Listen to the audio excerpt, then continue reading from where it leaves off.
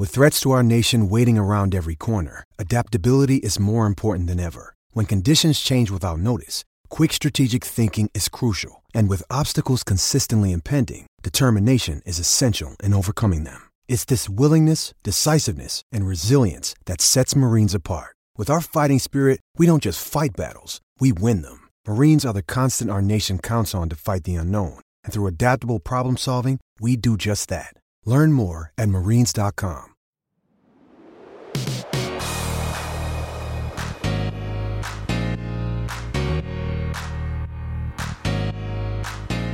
Welcome to the podcast that is always up to speed with Formula One here on Sunday, May the 2nd. I cannot wrap my head around the fact that it is already May of the second year of the pandemic, which I think mercifully is slowly coming to end. I think we're starting to see some daylight at the end of that tunnel. But that said, we've got a Grand Prix to talk about, and it's funny, man, because I watched the race this morning and I was just like, it wasn't that great. And I listened to some podcasts throughout the day and I read some race reviews and maybe it was better than I thought. And I actually went back and revisited the race this afternoon, and it wasn't actually a bad race. There was some really meaty stuff that happened. And I think if there's a takeaway for me from this Grand Prix, and we've got lots to talk about, I think it's that tiny margins are going to have some really significant impacts on the way that this season plays out. And by that, I mean, over the past 7 years, even when the top teams made small mistakes, it didn't necessarily have a big impact on the outcome of the championships, because ultimately Mercedes were so far and away better than everybody else in the field. But I think what we're seeing this year is because there's so much parity, particularly amongst those top two teams, that small mistakes can have a big impact on the outcome of the championship. And we'll get into this, but very specifically, Max didn't have a bad weekend, but he had three very specific errors that certainly played into the outcome of this weekend. Obviously he had a lap time deleted in qualifying, which cost him being position number one, having pole for the race weekend. And if he'd had pole, maybe he would have won. He ultimately made a mistake in an effort to get past Bottas, which allowed Hamilton to get past him, which possibly cost him the race win. And then finally, on the last lap of the race, when he was going for fastest lap to pick up that one championship point that could have a big outcome on the end of the season, again, he made a mistake and the lap time was deleted. But I think overall, it was an entertaining Grand Prix weekend. And Nico Rosberg had made a comment today, and I don't specifically remember where it was, but it was basically to the tune that I quote unquote, I think Max Verstappen is just beginning to understand how good Lewis really is. And I think the weekend absolutely reflected that. What were your thoughts? I agree with absolutely everything that you said, and I think we can wrap this one up in under 3 minutes. Thank you all for tuning in. But joking aside, yeah, it was a fascinating weekend, and I totally agree. I mean, if there was such a big gap in the terms of where Mercedes is compared to everyone else, why would they be squabbling over that stupid single point for fastest lap at the end of the race that went from Perez to Bottas to Max, and then ultimately, like you say, he had his time deleted for exceeding track limits at turn 14, and then it reverts back to Valtteri Bottas. So, I think what you said was really accurate in the fact that this season is really going to come down to the details, right? There's just a razor thin line in the differences between where these teams are at, Red Bull and Mercedes, because if you look at the Drivers' Championship right now, so it's 2-1 in terms of race victories for Lewis compared to Max. Lewis on top with 69 points, Max second with 61. Then you look at the Constructors' Championship. Okay, there's a bit more of a gap there. Mercedes on top with 101, Red Bull with 83. So a little bit more of a gap there, but we still have hopefully 20 races to go. So this is a marathon. It's not a sprint. And if we keep going at the way that this is going over the first month and a half of the season, this could be a really good indication of how this season is going to play out over the long term. And what you were just remarking about Nico Rosberg, Lewis's former teammate and also a world champion back in 2016, is I think one of the best comments that was made all weekend, because you pointed out the number of errors that Max made over the different sessions that made up this race weekend that just put him at a disadvantage. And maybe under any other circumstances, maybe it wouldn't have been so bad. But then again, he hasn't been in this position to fight with Lewis Hamilton and Mercedes. But and Nico, and this was I think he said this to Sky Sports after the race. But anyways, what Nico basically summed up is that if you want to take on Lewis Hamilton, it's one thing to be good, but if you want to take on Lewis and beat him, you have to be better than perfect, because this is a guy that rarely, if ever, makes any mistakes. But he made one today, though. Yeah, which was very interesting, because it was quite something. I mean, I thought it was the start of the race was very fascinating, because you had that little bit of a squabble at the start. I thought all three of the first 3-4 cars started very good, except for Perez, who had some wheel spin and didn't really get off the line good. But Bottas a good start, and Max and Lewis got off the line. Max ultimately taking that position, overtaking Lewis for P2 at the beginning there, and then right away we get to the end of the first lap. Kimi Räikkönen, most experienced guy in Formula One, has a bit of both halves of his brain fused together momentarily or something, but I think maybe he just got caught out by how much toe he had when his teammates started to move over. But exactly. That being said, he still managed to tag Giovinazzi's left rear tire with the outside of his wing. Safety car, right? So that kind of flips everything on its head. So we, have several laps behind the safety car, and then is back to racing.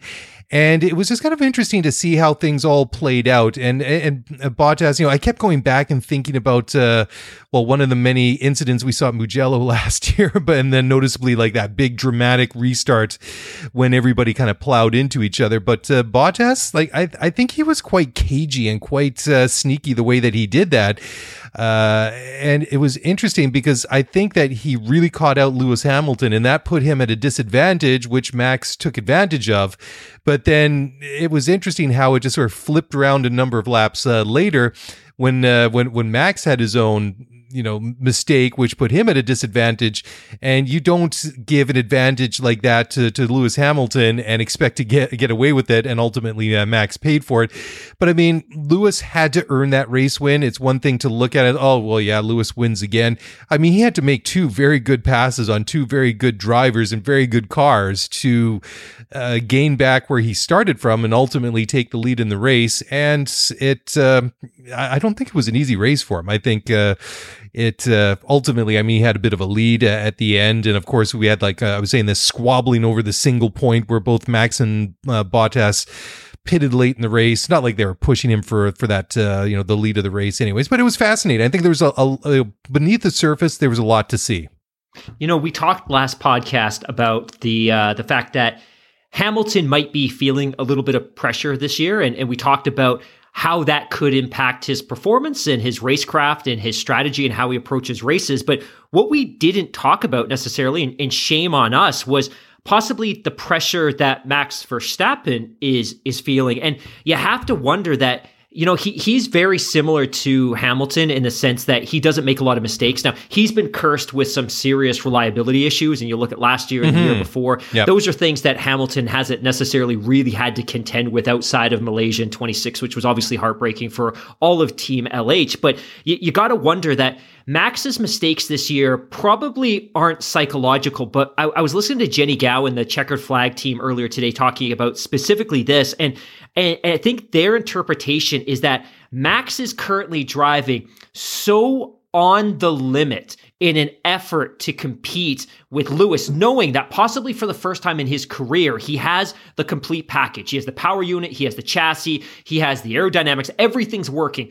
But even that said, he still has to drive so on the limit that every single microscopic mistake is amplified. A mistake you make at 20 kilometers an hour is very different than a mistake you make at 290 kilometers an hour when you're challenging a driver going into a corner. And you absolutely nailed it. Like Hamilton, and I don't know that I want to necessarily criticize him or suggest that restart was a mistake. He was certainly caught out. Bottas was a little bit sneaky. He had a great restart. Max ultimately was able to capitalize on the fact that Hamilton he wasn't asleep, but he was unprepared for Bottas's start. But again, that mistake that Max made, ultimately trying to get Bottas to take the race lead, is the one I think that probably resonates with me the most, right? Max had made a great move on Hamilton. Hamilton didn't have a great restart. Max moves into second. Max is biting biting at Bottas, waiting for that mistake. Bottas had the mental wherewithal to withstand that, but ultimately it was a mistake that Max made that made him fall out of DRS and territory that then enabled Hamilton to sneak in and take that position back. And I think you're absolutely right that Hamilton has obviously been an exceptional driver the past 6 or 7 years, but he typically hasn't had to make multiple overtakes in the course of a race to win the race, right? Hamilton didn't qualify on pole. He qualified well, but he didn't qualify on pole. But he had to overtake another driver in a car that's the equivalent of his in Bottas, but he also had to pass Max Verstappen to get this win. So I think obviously it was a very, very well-deserved race by Bottas, or by Lewis, apologies. But I think ultimately what this race speaks to is that we could be seeing the beginning of an epic battle this year. Again, knock on wood, everything goes well. All the teams have great reliability, but we could really be seeing the beginning of an epic all-time campaign. And fingers crossed, I know F1 wants this, Liberty wants this, all the television partners want this. We want this. So we have something to talk about in October and November. But so far, this is shaping up excellently. And I think the one other comment I'll make, and I know you're dying for me to pass it back to you at this point, but I think the one other comment I'll make as well is I put out a tweet on Twitter on Saturday, said, hey, how many of you think Bottas is going to choke up the lead by the end of the first lap? And overwhelmingly, I think 80% of those people that responded said he probably would. Of course, I think that's in jest, but I also don't think this was a terrible weekend for Bottas. I think the expectation is like, hey, if you qualify on pole in a Mercedes, you're going to win the race. But I think we've all now made peace with the fact that Bottas isn't Lewis Hamilton. He's not Max Verstappen. And perhaps there shouldn't be that expectation that he's going to be able to fend both of them off over the course of 66 laps to win that race, even if he finished on pole. And I personally made peace with that. And I'm not necessarily disappointed with his performance. And he did what he needed to do. He finished on the podium. He collected a whole bunch of constructors' points for this team. And I think for Mercedes, that's probably enough. Yeah, absolutely. And I would just want to go back because I thought that discussion that we had, or you were just making about Lewis and the pressure and Max and the pressure and driving to the limit, is that we have to remember that these are two drivers at two very different stages in their careers. Of course, there's a big age gap in there. Lewis in his mid-30s, Max in his early 20s. And Max, I mean, this is the first time in his career, like you say, where he has the complete package and he's able to challenge for a world championship. So he's learning this as he goes along, whereas Lewis, yeah, sure, he hasn't had a lot of competition. He hasn't had a lot of pressure a lot of the time over the past several years, but he has the benefit of all these years in Formula One, all these years in motorsport, all this racing that he's done throughout his life to kind of fall back on. And maybe it's not like ultra fresh in his memory because, you know, he hasn't really been pushed, especially over the past couple of years. But certainly, I mean, he's been through it before throughout the course of his life. So, I mean, he does have that benefit. But yeah, I think that you make a really great point in bringing up the fact that Max is really absolutely pushing to the limit, and every little mistake is going to be amplified. And like you say, I mean, that the perfect example was that little mistake that he made that dropped him out of DRS range with Bottas, and then put him in the danger zone with Lewis in the DRS zone with him. But what absolutely astounded me was just the difference between the delta between the top, like the straight line speed between the Mercedes and the Red Bull. Because when the Mercedes had the DRS, I mean, it was like Max was standing still, that overtake that Lewis made on him. And the thing was that when Max was behind Bottas and he had DRS was only really kind of keeping him in touch. I mean, he wasn't closing anything. I mean, there were a couple of times that when you go through that new DRS zone between turns 4 and 5 on that little short straight, he kind of closed the gap up. I think about its smallest was about 4/10 of a second or something like that.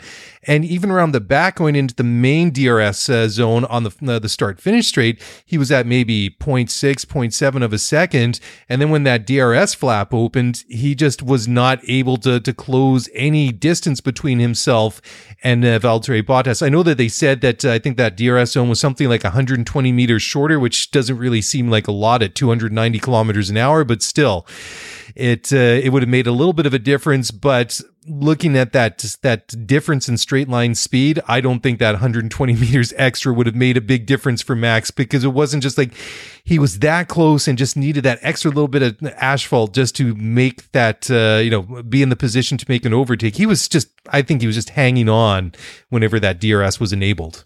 It's an interesting point you make. And if you flash back to lap 20, that's the lap where Hamilton sneaks up. Well, it doesn't really even sneak up on Bottas, but he storms past him. It was very much the same thing, where obviously in that moment, Hamilton had DRS and obviously Bottas didn't. But the speed at which he closed in at Bottas on that lap was just remarkable. And I even made a note here during the course of the race that he was basically a second back, half a second past, gone. Just gone. And he absolutely just kills him around the outside, which is a tougher overtake oftentimes, because you literally have to cover additional territory, additional ground to make that overtake. But it wasn't just necessarily that the Mercedes had great pace today, is Hamilton in particular had monster pace, absolutely monster pace. And to your point as well, I know that Max was mentally, psychologically in the position of kind of recovering from that mistake he made when he was trying to get into DRS range to overtake Bottas. He makes a mistake, but Hamilton's on him so fast and past him so fast. It's remarkable. And I don't think we should discredit the work that Honda and Red Bull have done to put together that ultra efficient, compact, high horsepower power unit. That's a lot of words, but I think we've probably not given enough credit to Mercedes for the fact that they're going to be able to extract comparable amounts of power from their package, despite the fact that they're obviously having some high rake drag issues themselves. But I thought it was very, very, very telling. But overall, I'm excited by what I saw, simply because it continues to feed this narrative that we're going to have a very close Constructors' Championship and hopefully a very, very, very close Drivers' Championship as well over the course of the 21 campaign. Absolutely. And Mark, that's a great place to leave it for the moment. We're going to take a quick break here, and we're going to come back and we're going to keep breaking down the 2021 Portuguese Grand Prix. So don't go away. We'll be right back. Passion, drive, and patience. The formula for winning championships is also what keeps your ride or die alive. eBay Motors has everything you need to maintain your vehicle and level it up to peak performance. Superchargers, roof racks, exhaust kits, LED headlights, and more. Whether you're into speed, power, or style, eBay Motors has you covered. With over 122 million parts for your number one ride or die, you'll always find exactly what you're looking for. And with eBay Guaranteed Fit, your part is guaranteed to fit your ride every time or your money back. Because with eBay Motors, you're burning rubber, not cash. With all the parts you need at the prices you want, it's easy to make your car the MVP and bring home huge wins. Keep your ride or die alive at ebaymotors.com. Eligible items only. Exclusions apply. All right, well, welcome back to the show. We are talking about the Portuguese Grand Prix.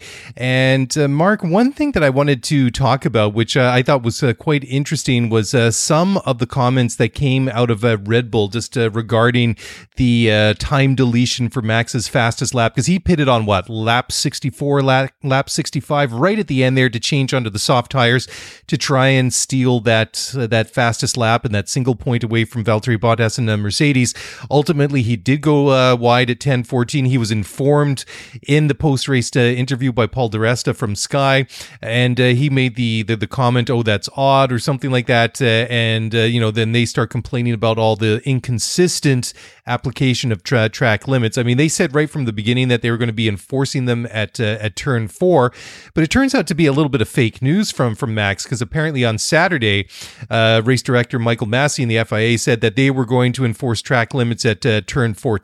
So this was something that either he forgot or they didn't pay attention to. But the point is, whatever the story is, they were all informed that that was going to be enforced. And there was a number of times that were deleted. I mean, even Yuki Tsunoda was warned by, from the pit wall, even though he wasn't challenging for the lead. But I mean, he was warned fairly early on in the race that he had exceeded the track limits a couple of times. And if he did it again, he was going to be in the, penalty zone where he would be getting the 5-second penalties and things like that. So I really don't have a problem with that. I mean, if you're cheering for Max, you're cheering for Red Bull, you're going to be a little bit disappointed, but it is a self-inflicted wound, more or less, don't you think?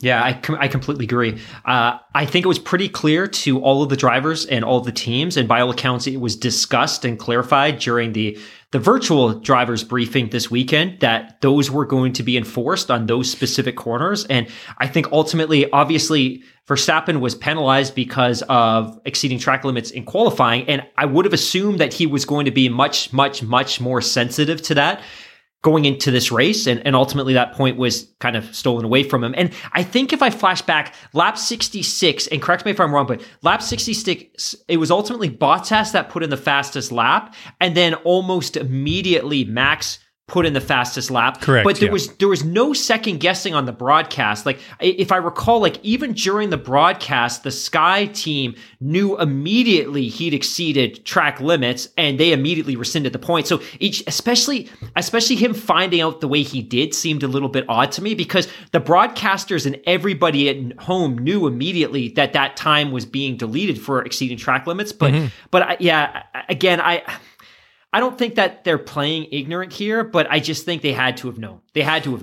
Yeah, well, I mean, Helmut Marko, he said it was annoying, just the application of the exceeding track limits. But we've been through this drama before. I mean, at first, after the first race, there was some legitimate complaints to be had with the inconsistencies of the application of track limits. But in the remaining, or the subsequent two races, I think that they've been pretty much on the ball. I mean, we've seen it all weekend long.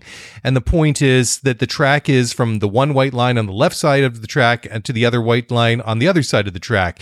And if they decree that track limits are going to be enforced at whatever corner or corners on a race weekend, I think that it's become better over just the short amount of time that we've seen pass over the first couple of races of the season. And it's not just the application of the adjudication, the officiating during the race. It's also how they transparently communicate how they're going to be officiating track limits before the race itself. And I think maybe some of the misses in the past is, one, they were only enforcing it intermittently in race, which I think we saw in Bahrain, which I think was a real problem, right? Yeah. Which was ultimately the Mercedes cars were blatantly disregarding track limits for the first half of the race, and they could because nobody was enforcing it. And then ultimately they began enforcing at the end, which was, I think, unfortunate and led to days or if not weeks of conversation about how poor the enforcement of track limits were. But I think they're doing, and this is by all accounts and based on everything I've heard, they're doing a much better job of being very clear with the teams and the drivers about how and when and where they're going to be enforcing track limits. So it shouldn't necessarily be a surprise. It shouldn't have been a surprise to Max during qualifying, and it shouldn't have been a surprise for him on lap 66. Yeah, it's funny. I mean, if you look at the entire quote from Dr. Helmut Marko, he says, quote, "Now we've lost the victory, fastest lap, and pole position. All things good come in threes. I hope that's the end of it. Something has to change. Either you make a boundary with curbs or you make it gravel or something. If you go out, there's an automatic penalty. Lando Norris overtook Sergio Perez, went over with all four wheels, and there were no consequences. So it's not consistent, and that's not racing when you juggle the rules like that," end quote. Yeah, I mean, I can maybe understand to a certain degree that the move that Lando made. I mean, I know that Perez got the position back, and there was a bit of discussion on the commentary that maybe McLaren made him give the position back. He slowed down because, I mean, all of a sudden Perez really found an extra margin of speed, because I mean, you have to remember that this McLaren isn't a pushover, right? I mean, it's got a Mercedes engine in it. It's a decent car in its own right. But I mean, there was nothing overtly said. We didn't hear anything on race radio. I mean, there was no investigations by the steward. So I'll give him that. But I thought the one thing that he said that really kind of stood out that I thought was a bit weird was either you make a boundary with curbs or make it gravel or something, because then if they did something like that, then the next thing is one of his cars goes over and gets, breaks a piece of suspension on these big curbs, or puts the wheel into the gravel and he's out of the race. And then they'll be talking about these stupid curbs, the stupid gravel traps, whatever it might be. So I can understand he's a little bit frustrated, but still, I don't completely agree with everything that he's saying there. I mean, it seemed like you said that it was pretty clear cut, and I mean, at the end of the day, it's only for 1 point. It was the stupid fastest lap of the race point, which they kind of introduced. What was it, about 3-4 years ago or whatever it was? I can understand that maybe it has it's kind of a neat thing in its own right, but who's really going to remember next year that Lewis Hamilton won this race and his teammate got the fastest lap of the race? I mean, we might remember because we're having this discussion now, but I mean, I couldn't remember who got fastest lap of the race 2 weeks ago at Imola. So, I think this is actually a really good point to interject. We actually had a listener on Twitter actually tweet at us a couple of days ago specifically about the fastest lap point, and BJ Crabtree, shout out, thank you for tweeting at us. But he specifically asked that thing. He said, you're going to have to explain this fastest lap concept to me. Quote unquote, doesn't seem very sporty if you ask me. I say that respectfully, by the way. Hamilton is still the best, so impressive, another great weekend. But I think his point was, it seems strange and it seems a little bit gimmicky. And to be fair, if we want to start unpacking gimmicky parts of Formula One, we need to go and look at DRS right away. Yeah, but for sure. I think, and I'd love your perspective on this, I really think that the fastest point was injected into the sport as a mechanism to keep people interested at the end of a race that Hamilton was winning by 20 seconds, right? Like, to me, that's at least that's the conclusion that I drew, which is, hey, how can we find a way to inject some excitement into the end of the race when the conclusion is a foregone, or the outcome is a foregone conclusion? Yeah, it always kind of had that feel, right? But when I thought, or my thoughts was when it was introduced, was it seemed a bit silly. It's just like, are really people going to get out of their seats because Sebastian Vettel is going to get a single point for setting the fastest lap of the race, or Charles Leclerc or whoever it might be? So it's. I could understand trying to maybe generate interest in other ways, but I thought for the sake of a single point, maybe if it was for 5 points or something a little bit more substantial, it it seemed, no pun intended, pointless for 1 point. But it does add a bit of a dynamic now that like we were saying right off the top of the show, that both Mercedes and Red Bull were so hyped up to fight over this thing right at the end of the race that once Bottas went to change the tires and Max basically had a free pit stop to do the same, it really seemed kind of odd We haven't been in this position. Maybe this is what they were hoping for when they introduced it, that there would be some competition, or the Constructors, the Drivers' Championship would be closer than it was when this thing was actually brought in a couple of years ago, that there would be a situation where they would be fighting it out. And maybe this is the first time we're seeing this concept proven in reality right before our eyes. So it'll be one thing to look at Spain and all the races from here on out, or maybe this will be the one anomaly that will forever stick in our minds when they finally do away with it, if they do away with it, and we'll say, oh yeah, well it was good in theory, but we only ever really saw it come to fruition in Portugal in 2021, and never again, and never before, right?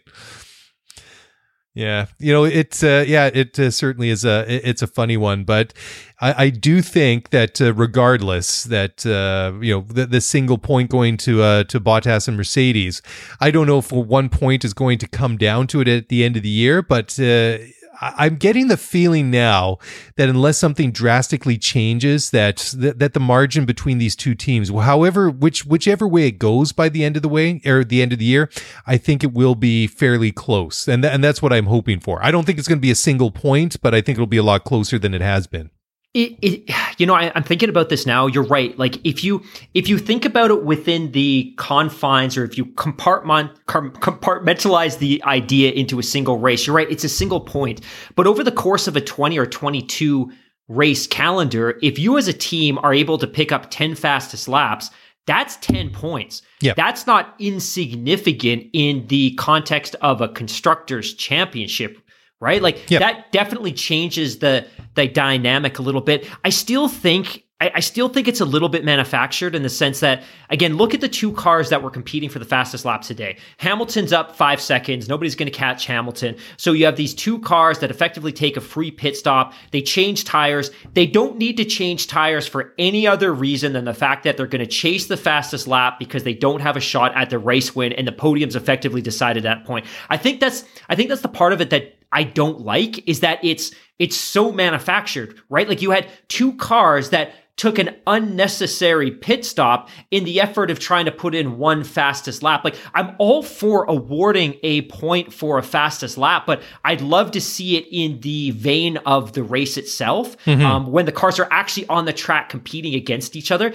Those seemed, what we saw today when they were able to pit on lap 64, whatever it was, I know you mentioned it earlier, but what we saw today when they pit on lap 64, they get fresh tires. It's basically they're putting the car in party mode and just going out for their Q3 exactly. run. Yeah. It seems very manufactured, and it seems very circumstantial in the sense that, hey, we just happen to have the opportunity today because we weren't going to win the race and Hamilton was 5 seconds up. And then the other thing it does too is it distorts, in a sense, the outcome of the race. Like, if all you looked at was the race classification today, you see Hamilton win by 30 seconds, but that itself is artificial because you had two cars pit to change tires. Yeah. It's very, very strange. And then I think ultimately, if you look back, and Formula One it's like baseball in the sense that they relish history. They talk about the past. They talk about previous champions. They talk about corners on racetracks, statistics, points. It's very, very, very important in the historical context of the sport. And the sport's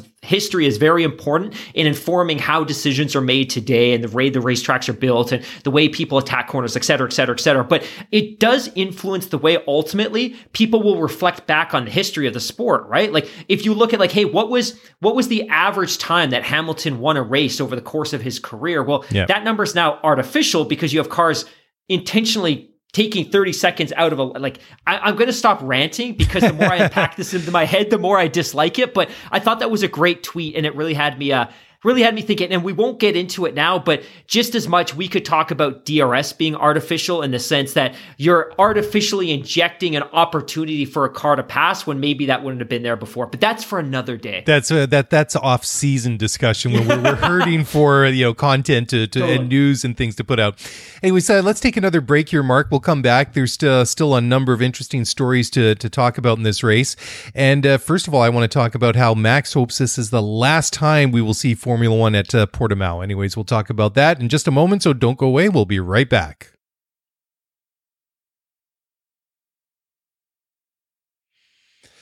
All right, well, welcome back to the show. And Mark, just before the break there, I dropped a little bit of a teaser, but Max Verstappen says that he hopes that Formula One's not going to come back to Portugal and to Portimao, and it's not necessarily for the reasons that you might think. Well, I guess it depends which way you're thinking, but it's not for maybe the maybe the not ideal race weekend that he was hoping for. Anyways, Max was he was really complaining about the level or the lack of grip that he had around the circuit, and basically because of that, he says that he hopes Formula One does not go back there. He says he believes that Barcelona, which is where the Spanish Grand Prix is next up, he says that's a good track. He says it's a good track that's well suited to Formula One, and then he says he believes there as well we'll really get a good sense of how everybody's progressed so far in the season. So, yeah, it seems, I don't know, it seems like a little bit of an overreaction. I know I said last podcast that I thought that Portimao is a nice track, maybe not ideal for these modern Formula One cars, but certainly I think it's got some good characteristics to it. I mean, the commentary team were comparing it to a roller coaster with the change in elevation, which I really like. I really like that sweeping right-hander when they come out of turn 14 or turn 15 onto the pit straight there. That is certainly, I think, pretty cool. That's a good one to watch. So, I mean, it does have some plus sides, and of course, I guess if you're a driver, then of course, that some of the nuances and some of the things that make your life and your job a little bit more difficult, like grip levels, certainly are going to be something that either you like or you don't like. And obviously he was not very happy with that, but certainly we did see other things too, like wind come into cause some guys issues throughout the weekend. But I don't know, what do you think? Would you like to see Formula One go back to Portimao? Thank you for asking that question. It's funny. When I was preparing for the podcast, I actually wrote out a list of kind of the top themes that I wanted to address on the pod. And the number one theme for me was the track. I thoroughly enjoyed it, and I liked it last year. And I know we talked a couple of days ago about how undulating the surface is, and that term, and I even wrote it down here, roller coaster. It has that feel and it has that sensation. It looks good on TV. It challenges the drivers. It creates some opportunities for passing because drivers are more likely to make a mistake than they would on a flat track. I thought it was fantastic. Now, to speak to that Max Verstappen comment, that surprises me a little bit. Obviously, he had some comments throughout the weekend about the surface. So last year when they were at this track, drivers complained that the track was too bumpy. The surface wasn't great. If the track's bumpy, one, it's incredibly uncomfortable for the drivers because these cars, for all intents and purposes, have no suspension and they have no cushioning in their seats. So if the track is bumpy, they feel it. The other challenge with a bumpy track is the cars lose a significant amount of grip and downforce if the track is poor. So they resurfaced it, which is good. But the problem is they resurfaced it recently, which made it ultra slippery. And I thought that was Max's biggest complaint. And you saw a little bit of it, I think somewhere around lap 36 or 37, when Bottas had pitted, he managed to come out in front of Max. Max was on tires that were a lap newer or a lap older, but he'd had some heat in those tires. And if you remember, Bottas steps out, or as the back end steps out, partly because of cold tires, partly because the track was a little bit slippery.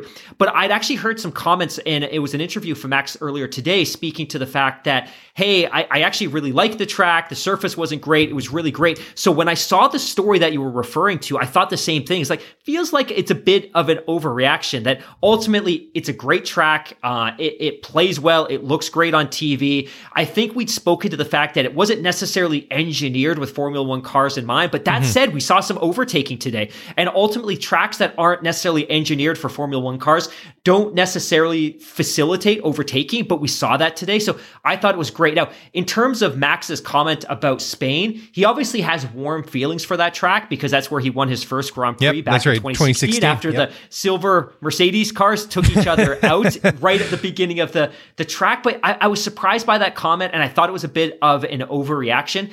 And I don't think it's necessarily a good look when one of your top drivers is saying, hey, I hope we don't come back to this track. That's really dramatic and unnecessary, and it doesn't do a lot to foster the goodwill of the spectators in that country who didn't actually even get the opportunity to attend a race. I'd really love to see Portugal with 100,000 people in the stands. I would love to see that, but I love Austria, and I spoke to this last Thursday. I love it because of the elevation gain and the elevation depreciation, and I love this track for the same reason. And again, you can't compare this to Austria in terms of the elevation component, but I thought it was a great track, and I hope they find a way to keep it back on the calendar, even if it's on a semi-reoccurring basis.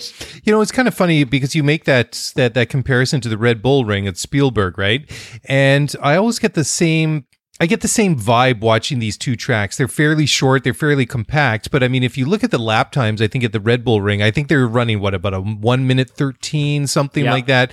Whereas this one, it was 119 and just a little bit shy of 120, I think, is where the fastest lap of the race came in. So it's a touch longer.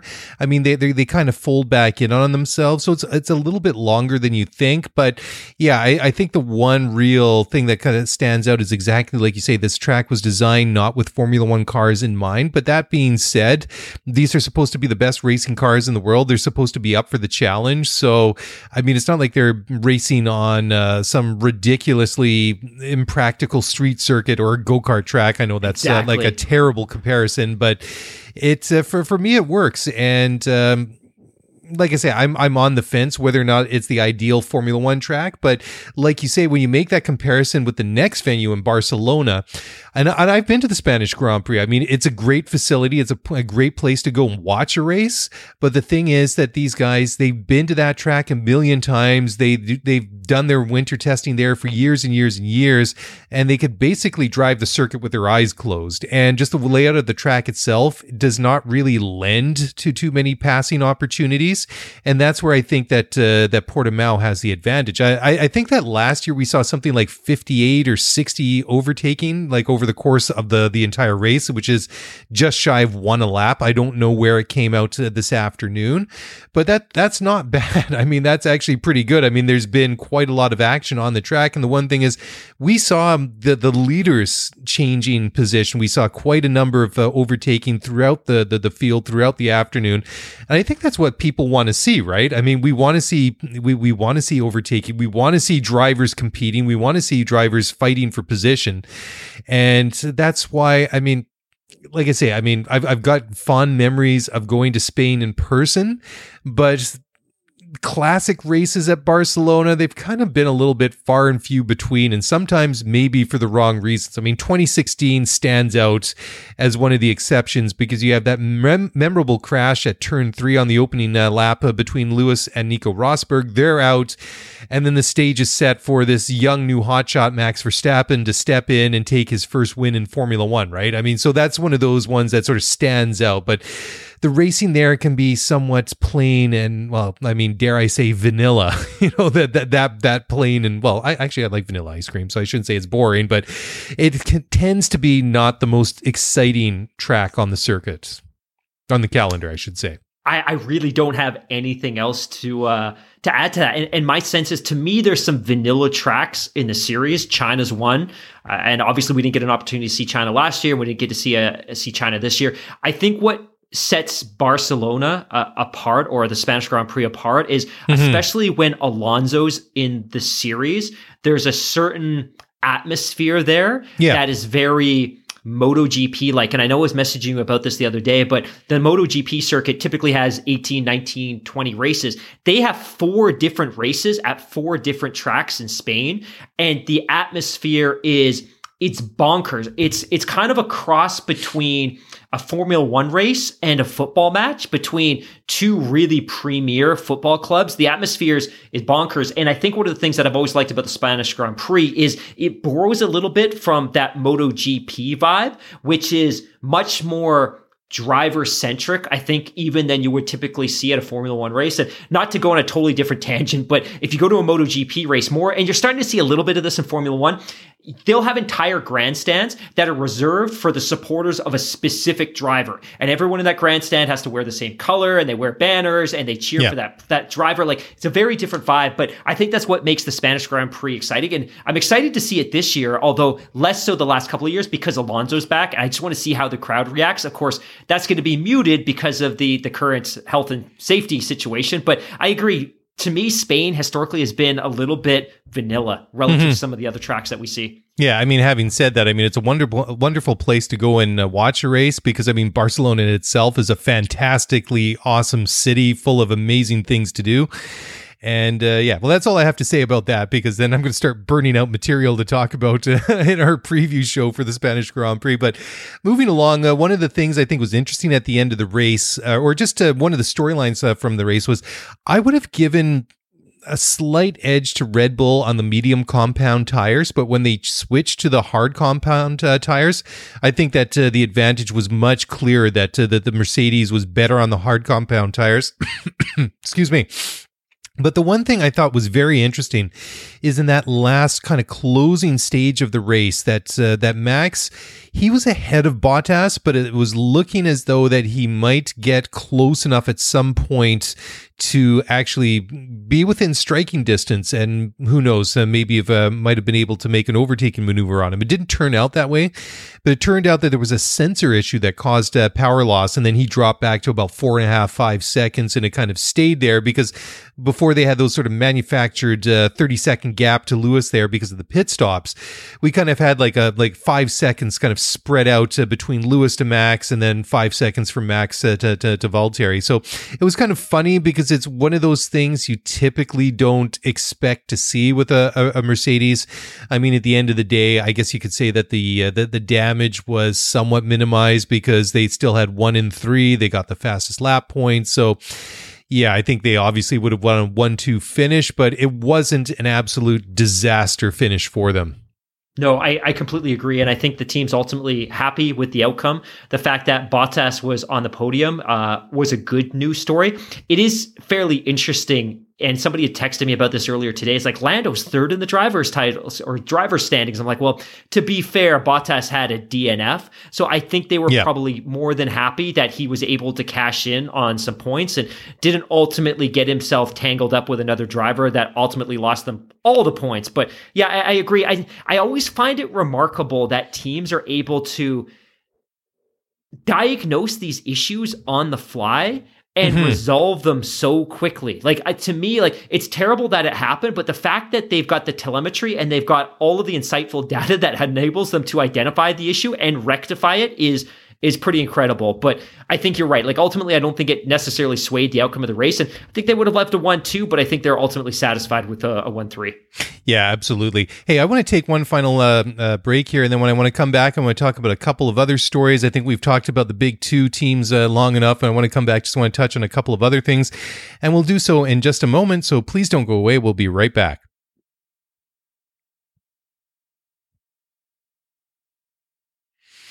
All right, well, welcome back to the show. We're breaking down the 2021 Portuguese Grand Prix, and we should have done this off at the top, but the final race classification for places, well, we'll just do the 1 to 10. Lewis Hamilton, Max Verstappen, Valtteri Bottas on the podium. You had Sergio Perez, not bad. I mean, I think this is where they wanted to see him, or on the podium. Anyways, Checo in P4 for the Red Bull, and then you have Lando Norris, Charles Leclerc, Esteban Ocon, Fernando Alonso, Danny Ricciardo, and Pierre Gasly rounding out the top 10. A bit of a disappointing race for Carlos Sainz. He had a fairly decent qualifying, and he had a fairly decent start to the race, but at the end, he dropped out of the points. I mean, he qualified in 5th, 3 places ahead of his teammate Charles Leclerc, so a bit disappointing for that. And then just looking at the Drivers' Championship, Lewis Hamilton, 69 points, 8 points ahead now of Max Verstappen. Like you said, Lando Norris, 3rd in the Drivers' Championship on 37. Valtteri Bottas is 4th with 32, and then you have Charles Leclerc rounding out the top 5 with 28 points. And then on the constructors' side, you have Mercedes with 101, Red Bull 28. I can't do my math here. They're on 83 points. So like I said, they're dropping back a little bit, but the gap is not insurmountable at this point. Then you have McLaren with 53, Ferrari with 42, and then Alpine with 13 points to round out the top 5. So we have 3 teams that have not scored a single World Championship so far, or World Championship point so far, I should say. That is Alfa Romeo, Williams, and Haas. Anyways, I wanted to touch on a couple of stories here as we start to wind the show down. Aston Martin. This is the first one. So I was encouraged. First of all, I was disappointed that Lance did not make it out of Q1. I was a little bit more encouraged that I was finally seeing Sebastian Vettel in Q3 for the first time in literally 300 years. So that was positive. 15 races. Silverstone was the last time he got into the Q3. That's a long time. Anyways, it was good to see one of them in Q3. So I thought, well, maybe there's something here. Maybe Seb can get some points, but by the time it was all said and done, they just it was another disappointing weekend for them. I mean, there was no reliability issues. Sebastian didn't drive up the back of somebody, but he said at the end he just did not have enough pace to score any points in Portugal. And he said even as early as 10 laps, it was difficult to keep touch with the cars in front of them. And he said he just couldn't stay with them and just basically lost out. So that is very, very disappointing. And I don't know what to say at this point, really. I mean, they've underwhelmed and really disappointed to a degree I was not prepared for. Let's just put it that way. I was going to make a point a couple of minutes ago when you were talking about Carlos Sainz and Ferrari. And I think ultimately the Carlos Sainz finish was disappointing because Ferrari, I think, very much sees themselves in a battle with McLaren for 3rd place in the Constructors' Championship. And trust me, I'm going to work my way back to Aston Martin somehow. But ultimately, I think we're going to see 2 stories this year. One is going to be Red Bull potentially fighting Mercedes for the title, the Constructors' title. But I think we could also see a really good battle between Ferrari and McLaren for third place. So I think those points that Carlos potentially, I don't want to say forfeited, but those points that he wasn't able to cash in on today was a big deal. But what's kind of scary right now is if you look at the Constructors' Championship, you have Mercedes 101 points, Red Bull 83, McLaren 53, Ferrari 42, Alpine 13, AlphaTauri 9, Aston Martin 7th place, 5 points through 3 races, and Sebastian Vettel still hasn't scored a point. And to your point, he breaks through to Q3, and we're thinking, finally, psychologically, that must be a massive relief for this guy. And maybe he's going to be able to unleash something on the track on race day that we haven't seen in a while, but ultimately to finish 14th. Was he finished 14th today?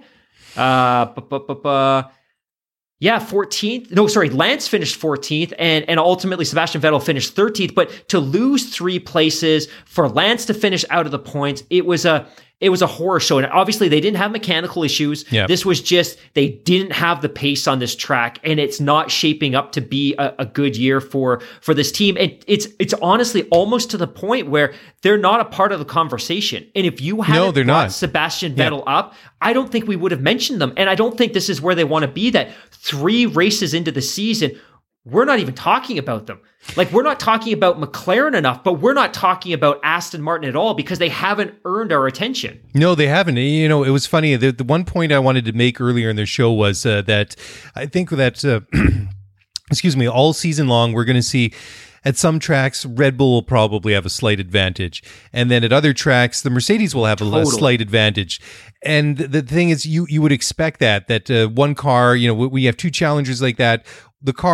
One car or the other will be slightly better suited to one track or another. But the one thing that we're seeing with the Aston Martin, 3 races in, it's not suited to any of the tracks that we've been to so far. And it looks like that they just got it so wrong, and they were affected so much by these changes to the aero rules this year that it's just messed them up so much. And it went back to the point that we made on the podcast either this week or last week that, it was one thing for them to really think outside the box and exploit the rules last year to their advantage with the whole pink Mercedes thing. But on the flip side, this year, they've been so completely caught out on the other side that it's really... It's been a complete reversal in fortune. It really is staggering because, we're talking about them, like you say, because they are not giving us a reason to talk about them. But in effect, they are, because we're talking about them because they've just been so bad. I'll put this into context as well. And I think a lot of our newer listeners may not understand this, but prior to becoming Racing Point, this team was known as Force India, and Force India was a team that was run on a shoestring budget. The team entered administration back in 2018. Yeah. Lawrence Stroll, Lance Stroll's father, swooped in. He bought the team out of administration. He did the right thing. He kept all the staff. He promised to invest in the team. He did it. But when they went into the 2019 season, because the team was effectively bankrupt throughout the 2018 season, they didn't have the money to build a new car for 2019. So the car that they took into the 2019 season was basically the 2018 car. And the point I'm trying to make is that 3 races into the 2019 season, when they were running a car that was a year old, they had more points than they do now, 3 races into a season where they have the best power unit in the sport and a chassis that they've spent hundreds of millions of dollars developing. Like, this is a shocking start to the season. And I think the issue is, you can't see the end of this, right? Like, if it was, hey, you know what? They've had some mechanical issues. They had a couple of DNFs. Lance made a mistake. He crashed out. You could start to paint a picture that there's light at the end of this tunnel, but they're finishing these races. They just don't have any pace whatsoever. Oh, I know. It's absolutely incredible. And just one other thing that I wanted to talk about, just a lack of pace. I mean, our good friend Nikita Mazepin, he was making the headlines again, I guess, to a certain extent this time. We're standing out for all the wrong reasons. I mean, he ignored 4 blue flags when Checo Perez was leading the race, and Checo was lucky he didn't lose his front wing. I mean, Mazepin, properly assigned a 5-second penalty for that. But I was going through and looking at the fastest lap times that were set. So Bottas, his fastest lap of the day, set on lap 65, was a 1:19.865. So the only person that didn't set a fastest lap was Kimi Räikkönen, because he actually didn't complete a lap. So anyways, so Nikita Mazepin, he was the 19th fastest driver on the day. His fastest lap was a 1:23.6. So, I mean, that is an absolute, well, I mean, to say it's a country mile in terms of difference is just staggering. But I mean, you look at Mick Schumacher, his fastest lap was a 1:22.755. I mean, he's 9/10 of a second faster than his own teammate. Okay, granted, the Haas probably isn't the best or the fastest car to begin with, but that delta between the two teammates, and those two times were set only 3 laps apart. Schumacher set his fastest lap on lap 61. Mazepin was on lap 64. God only knows how far he was in the final race classification. Pardon me. I know he was way down by the time it was all said and done, but that is just a shocking thing. I mean, he was 2 laps down. I mean, both of them were, but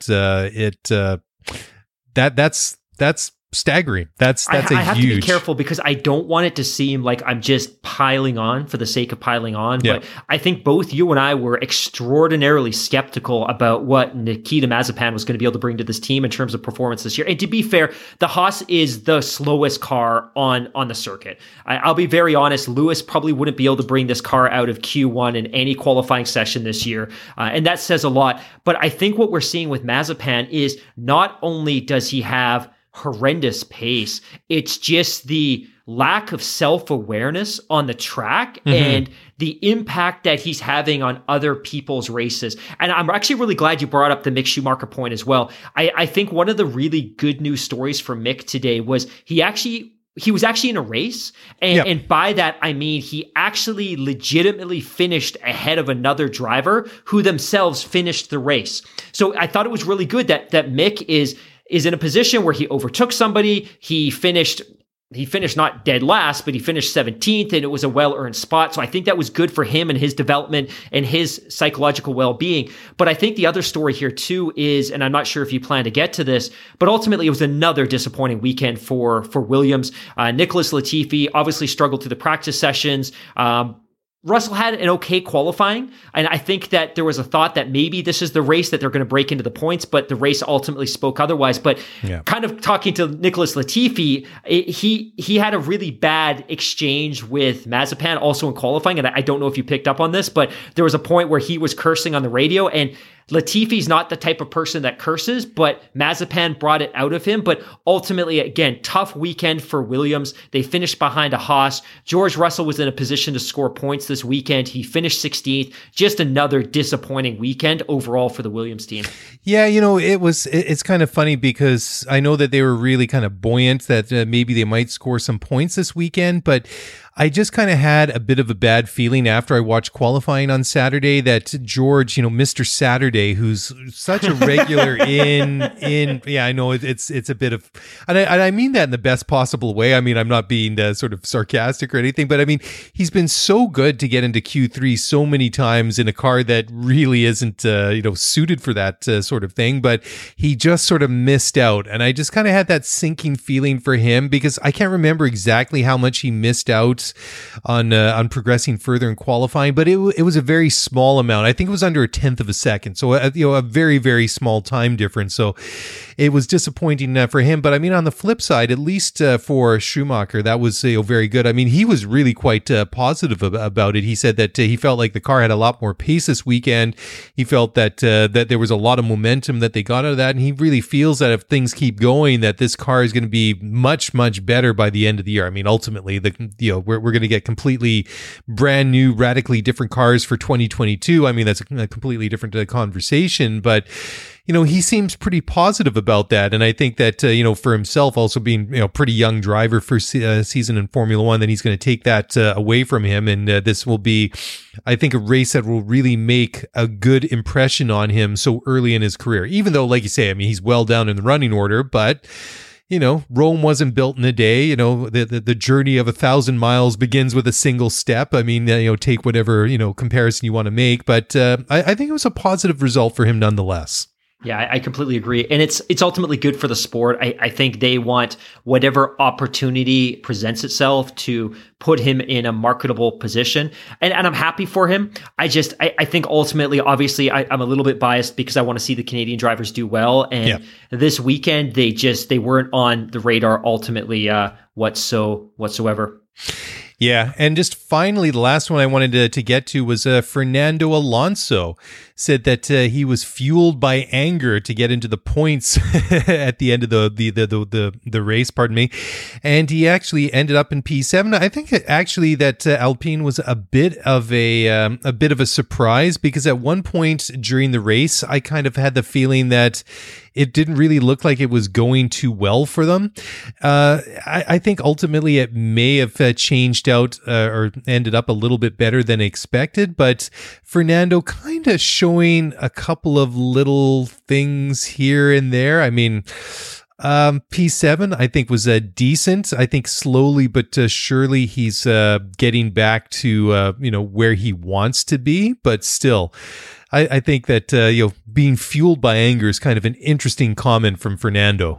It doesn't surprise me. I think if you know Fernando and how passionate he is about racing and his racecraft and the results, I think this probably doesn't come as a surprise, but I thought it was a really solid drive. And ultimately Alpine, I have to be careful, I almost said Renault, but Alpine finished with a P7 and a P8. They were able to cash in on a double points finish. They're currently sitting 5th in the constructors. And like I said, they're significantly behind the P4 team right now, but I think it was a nice tidy weekend for them, and I think they're continuing to build, right? Like if you look at their first race weekend, they finished 13th and they had a retirement. In Imola they were 9 and 10, and then this race weekend they were 8 and 7. So they're continuing to build, and I think based on what we saw out of that package last year, that there's potentially some podium potential there. I hate to use the word potential twice in a sentence, but there's certainly podium potential there if the circumstances are right, whether it's race weather, whether there's some damage on cars up ahead of them. But I wouldn't be surprised to see one of the two drivers on a podium this year. I kind of like to see Alonso, and I'm not an Alonso fan, but I think it's an interesting story to talk about, that he leaves the sport for 2 years. He's 72 years old and he's able to come back and secure a podium. But yeah, I think it was a great news story for Alpine as well, that they continuing to build some momentum after a really tough opening race weekend in the Gulf. Yeah, actually, I misspoke. It was his teammate Esteban Ocon that came out. I didn't want to say it.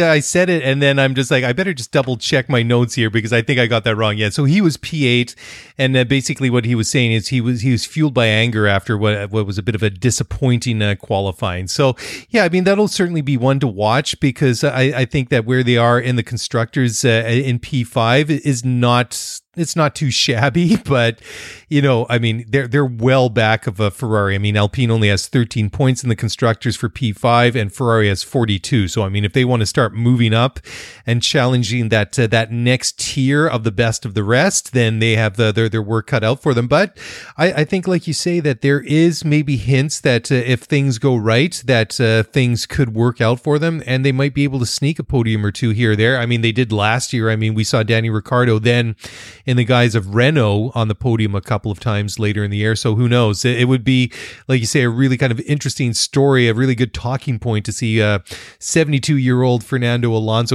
What is he, like the Tom Brady or the Gordie Howe of Formula One? It certainly looks like it. But yeah, good story nonetheless. Anyways, Mark, I don't know. That's about all I got, in terms of this one. Like you say, it was a bit of an interesting race because on the surface, it doesn't look like there was a lot to talk about. But when you really dive into it, there was some really meaty, interesting stories to talk about. And it certainly leaves us wanting more for Spain coming up next on the schedule. And I just wanted to give a shout out to a couple of listeners, Carlos Hernandez, Eli Thacker, and also to Chris Lee, all in touch via the email over the past couple of days. We'll get around to those emails. They asked some really good questions, raised some really good points, and we'll save those for the pod in a couple of days. They're more suited to the longer form show. As I look up and notice we're already pushing 60 minutes here. Did you say the email? Yeah. Or the fax machine wasn't available. No, I'm just teasing. It's almost 11 p.m. Pacific Standard Time. So I should check. I'm pretty sure we don't have a fax machine around here anymore. But it's actually kind of funny you should mention that, because we actually on some of our office correspondence we have a fax machine, but I haven't checked the fax machine in the office in literally years. So who knows? There might be an important piece of documentation somebody from 1987 has faxed through to me at work one of these days, and it's just been sitting there because nobody's checked it. But anyways, on that note, we will shut it down there. Thank you guys for watching on YouTube, listening to the podcast. Thanks for getting in touch. If you want to do so, easiest way is on Twitter at Scuderia F1 Pod or email at scuderiaf1pod@gmail.com. And that's a wrap. Enjoy your week. We'll be back in a couple of days. And until then, take care and bye for now.